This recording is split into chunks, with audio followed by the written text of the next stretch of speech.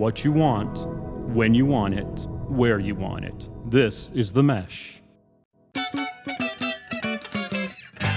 Foot Candle Films. Film news and reviews from two guys who really like movies. This episode is brought to you by the Foot Candle Film Society. For a schedule of upcoming screenings and membership information, visit the Society's website at www.footcandle.org. Hello, everyone, and welcome to Foot Candle Films here on the Mesh.tv podcast network. My name is Alan Jackson. With me is Chris Fry. We are with the Foot Candle Film Society and the annual Foot Candle Film Festival. Chris, how's it going? It's going well. I am looking forward to, we are delving into a new way of putting out our podcast. So I'm looking forward to the updated format, new and improved. Yeah, we're trying up a little change of format here. We used to get together and we'd review a couple films at a time and pack in a lot of other things. But those were also only coming out twice a month. So Now we're like, well, the clamoring we got from people saying, look, I got to have my fix of Foot Candle discussion every week. They miss us. We hear you. Yeah. We hear you. So what we're doing is we're just going to focus every episode on one film that we're going to review, but we're going to have stuff coming out every week because of that. So that's, I think, going to be nice. And still the same number of films we're reviewing in a month and the same kind of content, just spread out over 4 weeks instead of every 2 weeks. So people can kind of count on it on a weekly basis, knowing you're going to get your little fix of the glorious voices of me and Chris Fry here talking about movies with you. Right. But so let's go ahead and jump right into what we're going to do for this week. So this week's episode, we are talking about the latest animated sensation chronicling the life of a certain wall crawler named Spider-Man. This one is Spider-Man: Across the Spider-Verse. We're going to discuss that film, our review of that film. And then we'll also dig into a little bit of movie news this week. We got a couple of news items I wanted to share with you, Chris, about some interesting developments in the film world. Both of these having to do with directors that I think are of interest to discuss and at least explore what they're working on now. So that's what we'll do during our news section. So, Chris, are you ready to jump right into our review of Spider-Man Across the Spider-Verse? Yes, let's do it. All right, here we go.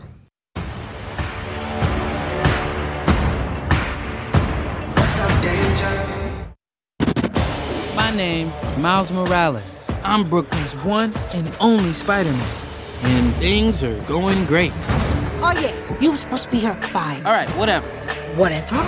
Wow. Whatever? So are you like a cow or a Dalmatian? I am the Spot. Miles Morales, voiced by Shameik Moore, returns for the next chapter of the Oscar-winning Spider-Verse saga, an epic adventure that will transport Brooklyn's full-time, friendly neighborhood Spider-Man across the multiverse to join forces with Gwen Stacy, who's voiced by Haley Steinfeld, and a new team of Spider People to face off with a villain more powerful than anything they have ever encountered. Alan, considering that premise and the fact that we have had multiverse and quantum realms, I guess I should say, all these different takes on how the universe is put together. We've already seen Into the Spider-Verse, which had this. How did this follow-up going across the Spider-Verse work for you? Did you find it entertaining or did you find it exhausting?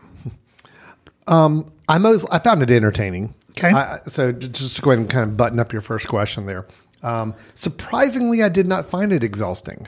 I found Into the Spider-Verse, as much as I did appreciate that film and I enjoyed it and it's a great film, I did find it exhausting. I found it overwhelming. I found it kind of tough for me to really completely enjoy because I just felt like I felt bombarded throughout that first film. Now, this film, you would think a sequel, longer running time and more characters, that it would actually be more overwhelming for someone like me.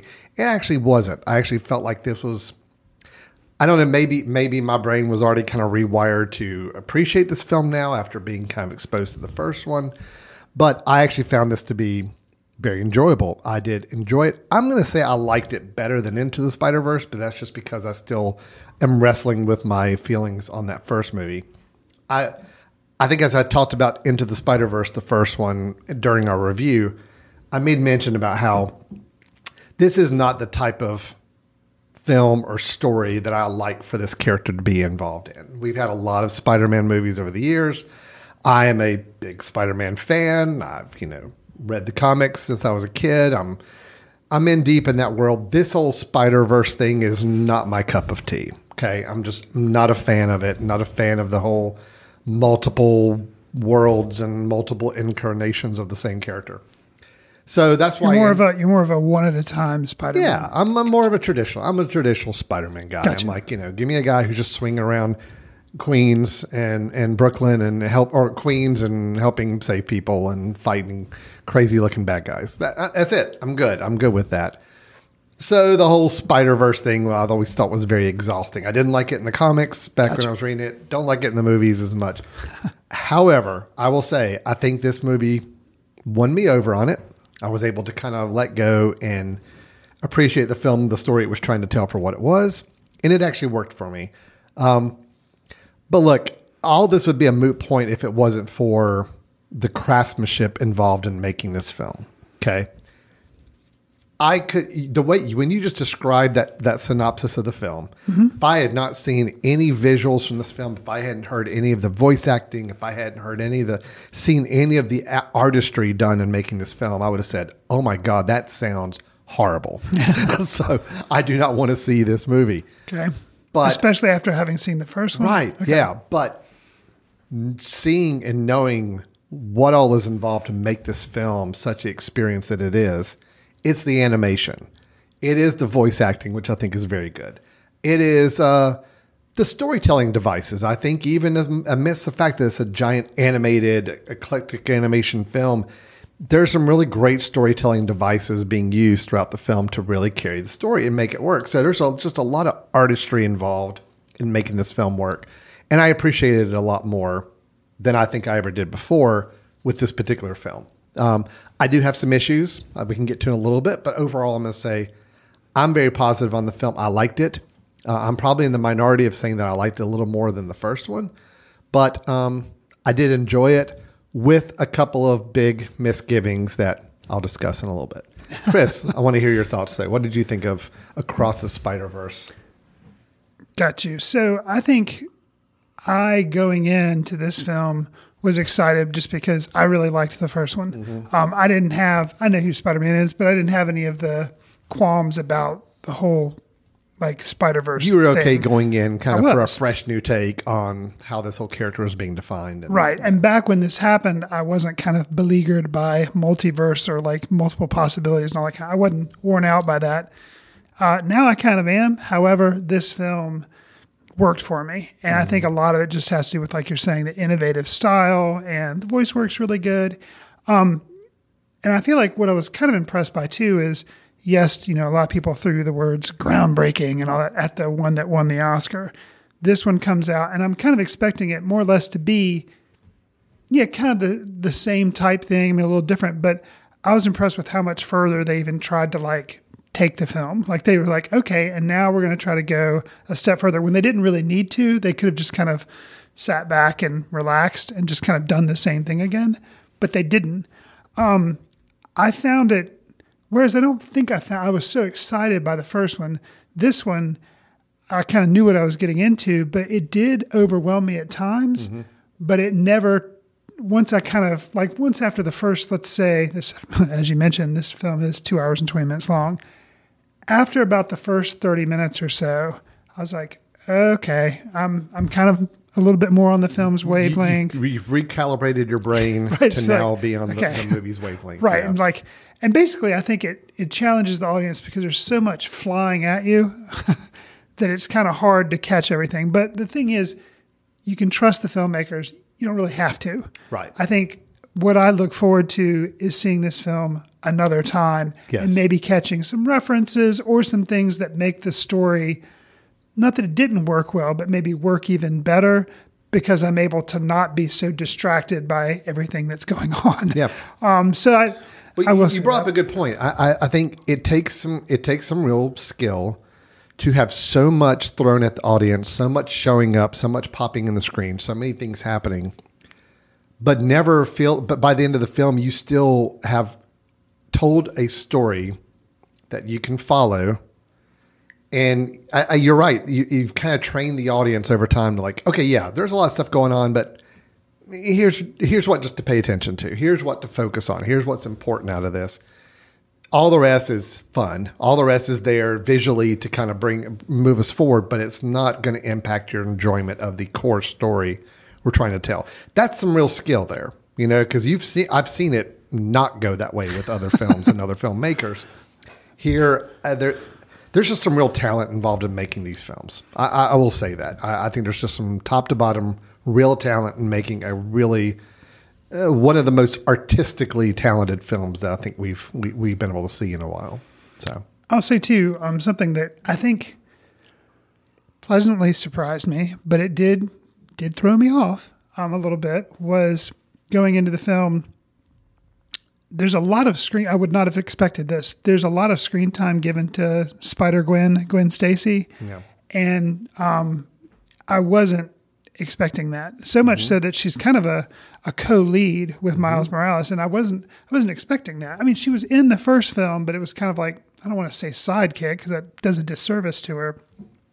But in this one, it was like they were equal, and I was really kind of surprised, but thought that was cool. But even I feel like a lot of our listeners may have seen this. It's not spoiling anything, but it kind of, the way the film starts, and then it kind of has a reset and then focuses on Miles, and that blew me away. I feel like that's pretty daring for something like this to do. Mm-hmm. So yeah, no, I think this film introduced a lot of new characters, and the fear I had going in, it was just going to be character overload.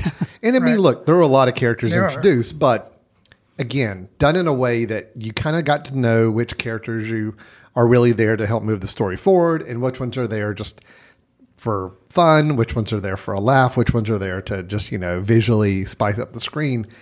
And it's all worked at the end of the day. I'll call out, we had a couple new characters involved. Oscar Isaac playing what we all in the comic book world know is Spider-Man 2099. He's Miguel O'Hara here in the movie, which is pretty accurate. He gets to play that as kind of a new character we get. We get Issa Rae playing Jessica Drew, who's a version of Spider-Woman. We got Daniel Kaluuya as Hobie Brown, who's also Spider-Punk in the movie. Again, a lot of characters thrown in addition to the ones you've already mentioned. Haley Steinfeld with Gwen Stacy, Shameik Moore as Miles Morales. We still have the parents, who I want to call them out because I think the acting... I love the performances of the two parents, of Miles's parents.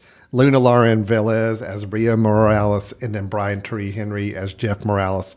I think both just very good. Oscar-nominated Brian Tyree Henry. That's right. Both just so good. I mean, just their characters, just so natural and so just warm. Good parents, good people, good characters. I love it. And then with Jason Schwartzman as the Spot, who, yes, that is actually a character from the comics. Yes, there is a character named the Spot. Yes, he is about as pathetic as he is in the first half of the movie. But interesting, though. Visually, I think it was the right choice to make that the villain because it's so much you can play with that character's power set. Yeah, so good stuff all the way around. Andy Samberg gets to play a character named Ben Reilly, who, for people who are not familiar with the comics, probably don't know who this is. It's the Scarlet Spider, is a version of Spider-Man. You may have seen him in the movie. He's the one that got a little screen time towards the latter half of the film. Following him, always brooding, always kind of posing a very superhero pose on the top of a building. He's got like a red hoodie looking thing on. Anyway, it's a whole long story. You don't want to get me started. We're trying to make these episodes a little shorter, Chris. Sure, so I can't right. Go into the whole history of Ben Reilly. But those of you who are listening, if you know what I'm talking about, hit me up afterwards. We can geek out about it. Okay. So let me tell you a couple things. I do feel like there were some problems with the film. Okay. A couple issues I had. Curious to your thoughts on these as well. I understand the idea of sequels and movies that do build on previous movies, meaning if you don't see a previous movie, it's going to be very difficult to kind of absorb and understand a follow-up movie. I get that. That's kind of the nature of sequels. It's the nature of franchises. It's all good. I do think this is a movie it's not really a negative. It's more of a understanding for audience. I think this type of movie, even more so, I don't know how you can truly appreciate it without having prior understanding, prior awareness, and prior knowledge of either both Into the Spider-Verse or just comic superhero tropes in general. I think there's a little bit of that too. I try to put myself in the position of someone who did not see the first Spider-Verse movie. Oh, I think if you didn't see the first one, you're probably out and of plus, luck. maybe really doesn't spend any time with the thoughts of multiverses and all this other stuff. Going into Across the Spider-Verse, I don't know how you really get into this film at all. So I'm just putting it out there more as a warning to people who just think, oh wow, it's a really visually interesting animated film. Yeah, it is. And if you go to watch it for the animation and the visual, you're going to be given a feast for the eyes. I just don't know how to comprehend the story if you don't have some of that prior knowledge behind you. It's not a negative, because I know we're in a world now that we build on episodic storytelling with new franchises and movies. Sure. It's just a little bit of a shame that I do feel like there's some segment of the population that just can't go see this movie or shouldn't go see this movie without some prerequisites being checked off. And that's a little tough. It's a little disappointing. The other thing I'll say, the villain, I mentioned Jason Schwartzman as Spot.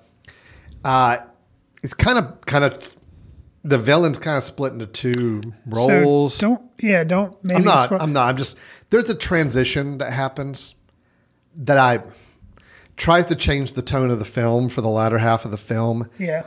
And it's a tough transition for me. I felt like it was it lost a lot of the spirit of the film that I think they had in the first half, which was really having kind of fun with this character. And then they change the character and make it, I don't know. I can't spoil it, but it was a little jarring to me, and I don't feel like it worked. Well, let me kind of feed off, because I really enjoyed this movie. I have a lot of good things to say about it.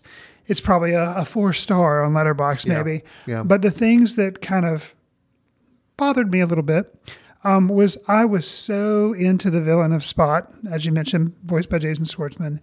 And it gave a little bit of origin, which I think maybe if you didn't see the film, that would help you. Still, I agree with you. You'd probably be lost. Mm-hmm. But I think things got a little overly complicated with the addition of another, and I'm using air quotes here, villain. But I guess in a film that dabbles with the multiverse, it's kind of to be expected that you can't just... I think a lot of films, sequels, like you think of all the superhero movies, maybe first superhero movie, you have one bad guy. Second superhero movie, you have two bad guys. And they keep piling on and things get a little muddled and lost. With this one, I really feel like they probably could have stuck with Spot, but they kind of made another character come out against Spider-Man. So I don't want to really ruin things. Right. Okay. Adversary. Differing opinions, shall we say. Yeah. Not going to go with a villain. No. Well, that's so I said air quotes, not, okay. but yeah. Good call. Got it. So, and I think something that I was not aware of because I forgot, and this isn't spoiling anything because there's been, I think people know that, and this definitely, don't worry, I'm not spoiling anything. But I was really bummed. And I felt like the reason they did kind of the air quote adversary, we'll say adversary. So he is adversary instead of villain. The reason that had to come into being was because they couldn't make this a standalone film.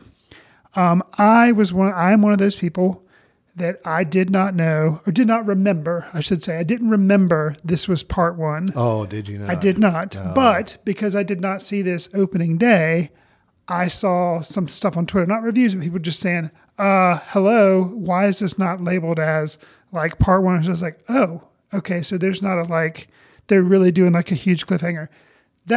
So I knew going in because I've been warned that, but I feel like, it's a shame that they couldn't have not just made this movie more Spot focused and given that a final arc and then teased maybe this is what the third film is probably going to be about. But and like you say, the transition between was a little rough. And I feel like that's what could have made this film maybe under 2 hours and then saved the other stuff for a third movie, which is going to be Beyond the Spider-Verse? Beyond the Spider-Verse, yeah. So that's a little bit of a misgiving. I knew about it being a part one going in. Okay. I was still disappointed that a lot of times, okay, when films, they decide to do a part one, part two. Sure. Instead of just making a sequel to the third. Right. Yeah. And I get that sometimes they leave on cliffhangers before they go to the part two. But normally the part one still have a relatively closed up story.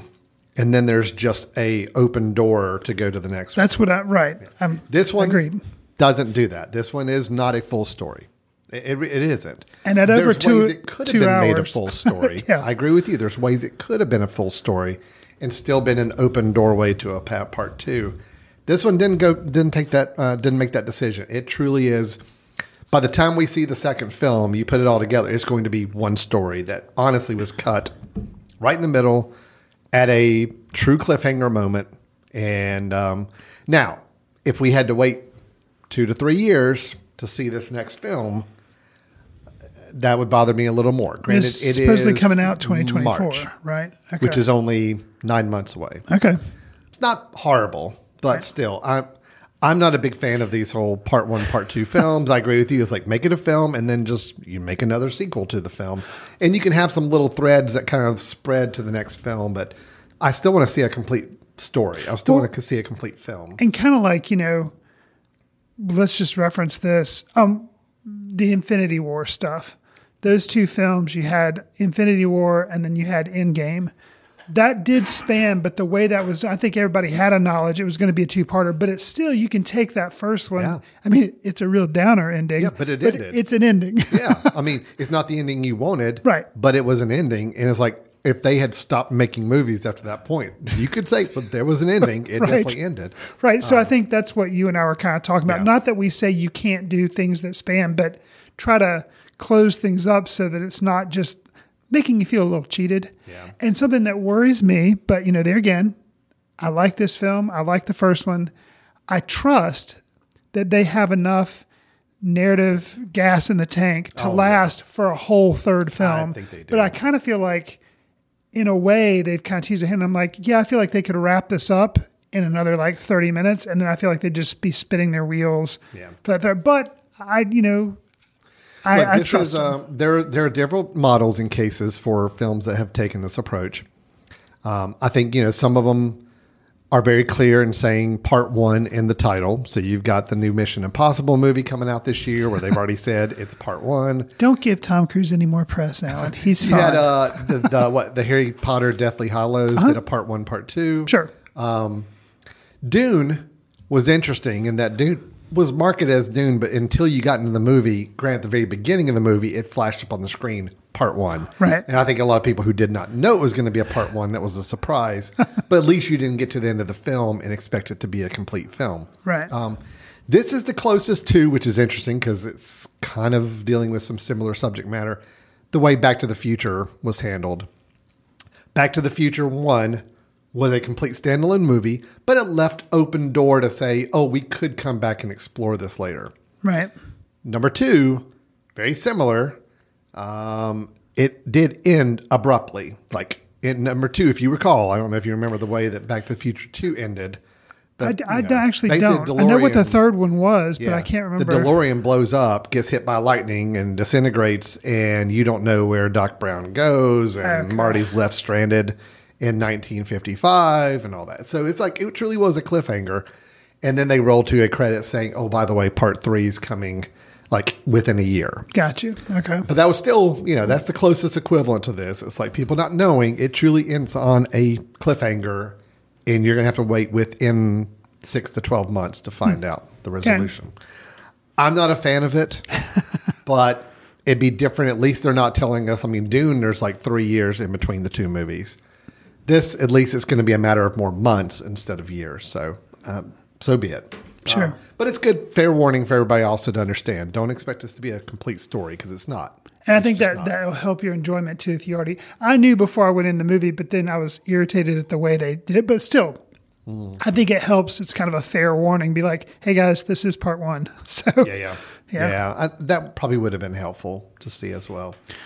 But overall, I'm amazed by the artistry in this movie. I think the humor to drama balance was better even than the first movie. I felt the first movie at times there was a lot of humor. There's humor in both movies. I felt the humor and the drama balance was a little off on the first movie, where like a little overbalanced with humor, maybe. Yeah, okay. And a little goofier. It was like they just threw in a lot more just random silly elements that were funny.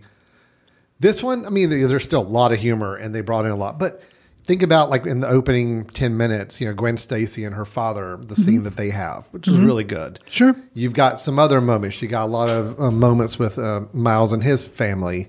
There are just a lot more dramatic moments, and I think it balanced the humor well. The humor was still there, and it was still very funny. But I like the balance in this one a little bit better. So it worked for me really well. Since I've been saying misgivings or slight misgivings, even though overall I like the film, I will end on a positive note. And this is kind of a fan service thing. But I guess it's fan service, but it was done in a very kind of passing way. It wasn't distracting, and it was just like a slight little blip and then gone. But there's I'll say a multiversified cameo of a character that was in the previous film, played by a different actor, and he's shown imprisoned in a web cell. That was a fun touch. It's like a human actor in the midst of the animation. I'm not gonna say, but just that I thought that was cool. Well, the movie did break a lot more boundaries. It did. And interconnecting with other forms of this character in media than even the previous one did. Right. Although it took me, I had to research a little bit. There was a moment, I don't know if you recall earlier in the film, Spot is learning that he can now pop into other dimensions, other multiverse universes. And he pops into one that is a live action world in a convenience store. Do you remember this? Yes. Okay. Yes. Did you know where that convenience store came from?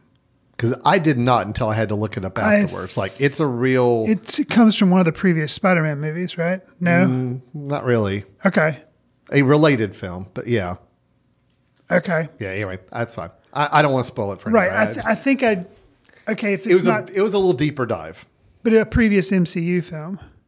No. This is an MCU. Okay, then no, I don't. Yeah. No. Yeah. I mean, related, but no, it's a previous Sony type film. So I'll tell you. Yeah, you have to. I mean, I remember what you're talking about, but obviously not the reference that I needed to pick up on. And then there were some images we saw of other Spider-Man movies. Right. Those were all Sony movies. Gotcha. But we saw the Spider-Man character played by some of the actors. So yeah, they definitely played with more of that. I think they were a little looser with the branching out to other forms of the media than maybe even they were in the first movie. So I liked it. I thought it was good. It kind of gave a cohesive feeling to everything that they've been doing with this character as a whole. So yeah, it was good. So I think we're both high on this movie. Wishing it was a standalone movie that had its own thing, but had its own ending. But we also kind of knew that as on the outset. So we were, but it's good fair warning for anybody who's going to see this. Be aware. Understand. We really feel like you should see the Into the Spider-Verse movie, the first one, and secondly, understand this is a part one, and it very clearly is a part one. Now, will our opinion of this film change after we see the second one? Because obviously, you kind of have to then bridge it as one big story. We'll see. But overall, I think this is on its own merit. I thought very, very good movie. Yeah, very enjoyable. Okay. So that is Spider-Man Across the Spider-Verse. It's doing pretty good business right now, so it'll probably be around for a little while. Rated PG. Again, with those caveats we mentioned of kind of things you need to know about before you go into this, we both recommend you guys check it out. It's a fun movie. It's interesting. It's good. All right, we're going to take a quick little break. When we come back, we've got some movie news to share. So stay tuned. We'll be right back with Foot Candle Films. This podcast is sponsored by Jackson Creative, a custom communication agency located in downtown Hickory, North Carolina, specializing in online content creation. To learn more, visit thejacksoncreative.com. Jackson Creative, we tell your story. Welcome back to Foot Candle Films here on themesh.tv. We had our review of Spider-Man Across the Spider-Verse before the break. Both Chris and I are very positive on that. But let's talk about some news, some movie news, Chris. There's a couple projects that I wanted to bring up of interest. Both of these stories have to do with directors, specifically directors that I think have some interesting things going on right now. One of these directors I did not know anything about, but I do know their family history and connection, which makes it kind of interesting. The other one, a little on the controversial side. We'll talk about him in a minute, but a director that's has been out of the business, possibly rightfully so for a while, but some things that may be happening with this individual as they try to get back into the filmmaking world. Anyway, did I tease those well enough for you? Sure. We're good to go? Okay. So, do you know Steven Spielberg? Are you aware of Steven Spielberg? I've heard of him. Okay. Yes. Director, he's made a few films. Yes.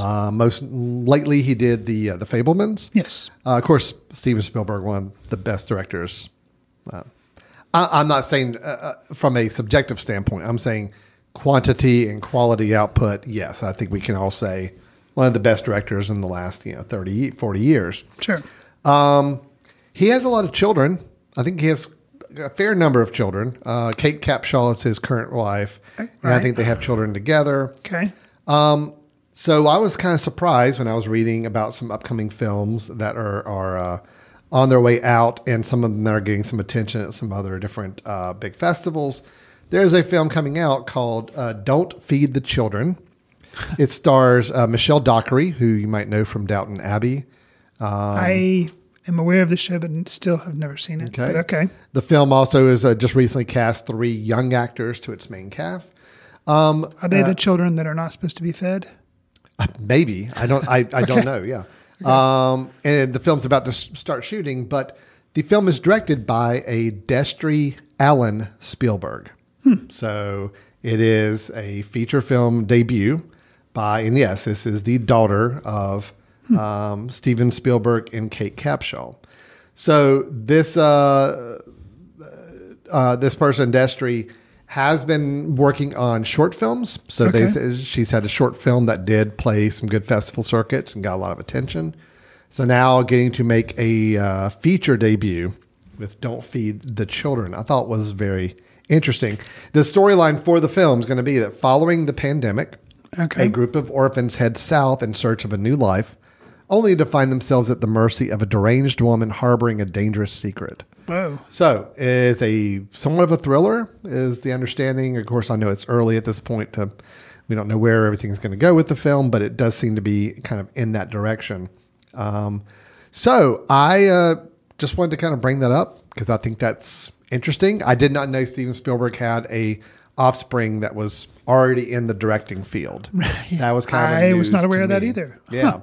But I think exciting to see. I'm always curious when you have a really strong, well-known director, and then you see what their children are able to do. Sure. I think it's great. What's the release for it? Oh, we don't know that yet. It's still under production right now. Oh, it's still under production, yeah, right? They just started filming and all. So I'm looking back to see if there's anything else about this that I thought was of note to share. But I wonder, with that premise, you could see it maybe being, it could either be a thriller or it could be like a kind of like a spin on like Escape from Witch Mountain or something where the 3 kids are banding together. It could be told as kind of like in the vein of early Spielberg, kind of like an E.T. type thing, like a family type film, or it could be really dark and be a thriller. Yeah. So, it'll be curious to see what role she takes. Like what kind of genre does she go down? Does she do kind of like a heartwarming, children bonding together and they find a family or something? Or no, this is like dark. So it'll be interesting to see. So from a directing standpoint, she's directed 2 short films. Okay. Let Me Go the Right Way is the one that got a lot of attention. I think got her kind of on the map. So that was a short film that came out in 2022. She'd also done a film before that called Rosie, another short. So now she's got Please Don't Feed the Children. And then she has also got another film in development as a director, which I think this is kind of funny. It is currently titled, Four Assassins, parentheses, and a Funeral. So kind of playing off the So four. maybe seeming to go to the whole comedy route, maybe? I don't know. Or Yeah. lighter route, maybe? Could be. Now, she's also an actress. Okay. So she was actually, she started a couple of her own short films, but she did have a supporting role in Licorice Pizza as one of the younger women in the film. I don't know. Her character's name was Frisbee Cahill. I don't recall the film, which character that was. Right, So, sure. Anyway. But yeah, so we actually have a Destry Allen Spielberg who is going to be entering feature film world alongside her father, Stephen. I think it's exciting. Yeah, it's kind of fun. I'm always curious to see what the films turn out to be like. I mean, we've had a little bit of that happening with Cronenberg lately, with his son kind of being in the film world. Who is it? The Ghostbusters. Oh, Reitman. Oh, yeah. Ivan Reitman, then his son, now Jason Reitman, kind of taking on the reins for that too. It's always, again, it's interesting and fun to see where this next generation go with I'm these. going to have to scour the internet and see if I can find her 2 short films because I'd like to see those. Agreed. So that's one story I wanted to kind of bring up. I just thought of interest that I wasn't aware of. The other one, all right, and this is maybe a little touchy news item. Okay. Chris, and I want to try to handle this correctly because it's about Bryan Singer. Okay. You remember Bryan Singer, the director. Did some X-Men movies. He was the one who started the X-Men franchise. He did. Before the MCU. That's right. Right. Did the film Apt Pupil. He did the film Valkyrie with Tom Cruise. Okay. He did... and The Usual Suspects was like the big movie that brought him on the scene. That was like, before X-Men, right? Oh, yeah. That was Okay. like his first big movie. I think it was his second film, but that was the one that got him all the attention. And he was, correct me if I'm wrong, he was the one that kind of directed Bohemian Rhapsody and then was taken off it. Yes. Correct? Okay. And So that was kind of what made him disappear. So Bohemian Rhapsody, he was the original director of that film. Supposedly halfway through, he basically got fired because he was absent quite a bit, according to the studio. There was a, quote, erratic behavior on set with crew and with people. So they fired him, replaced him with Dexter Fletcher, who finished making the film. Now, Dexter Fletcher also, within the next year, made the film Rocket Man, which is just, to me, that's just also interesting. I think Rocket Man is far superior a film from a musical biopic film than Bohemian Rhapsody is. But yet, it's just odd that Bohemian Rhapsody was kind of Got all the attention, but also was a split movie between two directorial. We don't know which director, kind of won in the end, where most of the stuff was coming from. I always find that so fascinating. Sure. But now, since he got fired, there have been allegations brought up against the singer against Bryan Singer for sexual assault against underage men and that he had relations with, supposedly. A lot of that came up. Singer has denied all of that all this time. Some of the studio heads at one point stood by Singer, kind of supporting him, but then and tried to help him get back into making films, but they just couldn't find any distributors that really wanted to touch Bryan Singer at that point, so they kind of let it all drop. Gotcha. So really, he has moved to Israel, is my understanding of what I'm reading. This is all according to a Variety article talking about Bryan Singer right now. But they are saying that he is in the midst of trying to build back up some filmmaking work. And again, I say all this, look, if he's guilty of the things he was accused of, I don't want him making films. He doesn't need to be entering that world. If he's not, and I'm going to get to here in a second, he is trying to do a project that's hoping to exonerate him to some degree. And if that's true, and if those exonerations are true, then obviously I hope he has a chance to build back up. So we'll see with this. That's why I say this is all very touchy. So his next project is one that's kind of a defensive. That is a project coming up. It's a documentary, a self-financed documentary about himself. Wow. Yeah. That That's interesting. It's a documentary about himself and his struggles. One source who was approached about the project said that the pitch was impressive and that Singer plans to address the allegations of sexual misdeeds and cover his attempt at career resurrection. It's either, that is a really interesting thing. Wow. That's bizarre. It's kind of like I'm going to self-finance something to prove that, wow. Yeah. He's also working on 3 narrative features that are set in and around Israel, because that's where he's been living in recent years. He's working without an agent, meeting with investors about backing the films. They would all be fairly low budget, like $10 million a piece, which means it's a lot of money, but sure, low budget for what he's compared to doing. And he's got some producers lined up to help him out to try to make those films. But the documentary would be a self-financed documentary that... And he's financing it. Obviously, he's the subject of it. Is he also the director of it? Yeah. Oh, yeah. Okay. Yeah, he's making it. That's the understanding. He's doing it about himself. Which has there been a documentary where the director made the documentary about a subject for themselves? I don't recall any offhand. Seems like usually, there's biopics, which wouldn't be that case, but then documentaries directed by themselves. None come to mind. I can't think of one. There may be one out there, I'm sure, but I can't think of one offhand that would be like that. No, and especially one that is really good. I'm sure there have been. We're just not, but like a really good example of this, like a people respect the film. I can't think of any offhand. So that is interesting. I see. It is, kind of tough subject matter, but it is a very interesting thing. Well, the thing see is, he's never so tough. He's never faced criminal charges for any of these things that have happened. I mean, And that's not to say it didn't happen. I'm saying we don't know. Right. Yeah, obviously, if he's guilty of the crimes that he's been accused of, and those things happen, then absolutely, that's no good, and I don't need to see him any film project from him. Right. But him making a documentary to kind of exonerate himself, I think it's a fascinating concept. Just whether it's warranted, whether it works or not, I don't know. So anyway, Bryan Singer's an interesting case for me because I here's someone who he was never a director that just never got the awards, never made like masterpiece films, but he did. If you look back, the X-Men films, those first X-Men films he did, kind of set the path for what we've got today. I mean, I think honestly, if those didn't exist, I don't know if the superhero landscape that has dominated the box office for the last 10 years would be as strong. And Usual Suspects was a really, really good movie. It was. But is a shame to see him kind of spiral out of control as a director and losing projects. It's very disturbing if the allegations about him and his sexual assault issues are true. Obviously, that's a real problem.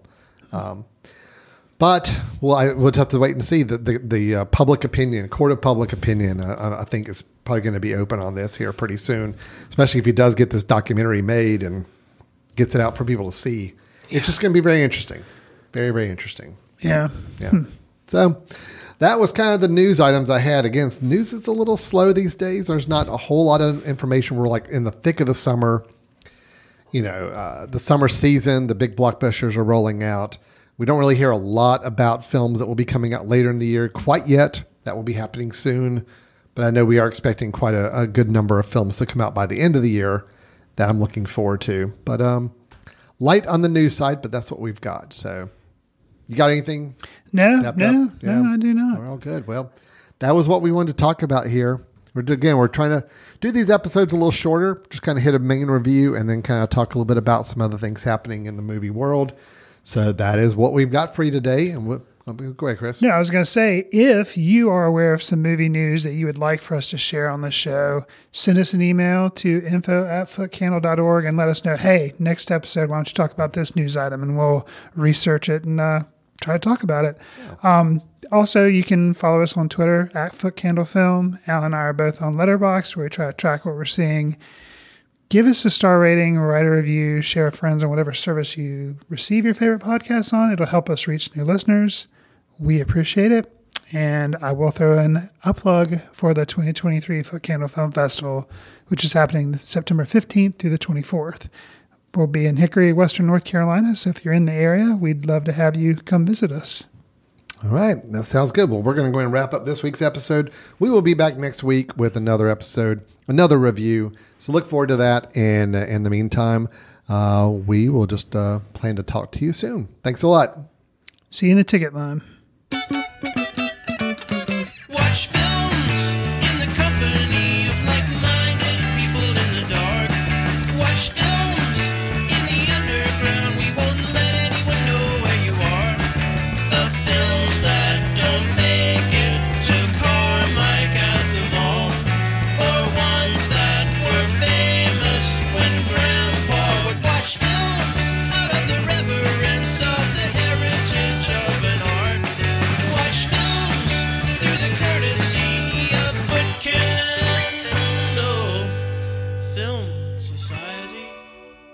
Special thanks to Carpal Tuller for the show theme music.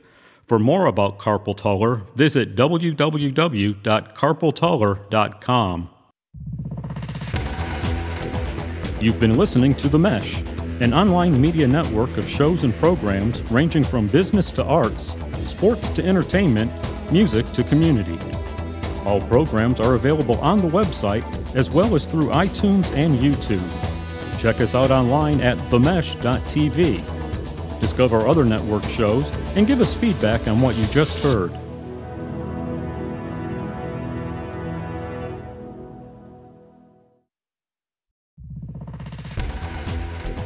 You've been listening to The Mesh, an online media network of shows and programs ranging from business to arts, sports to entertainment, music to community.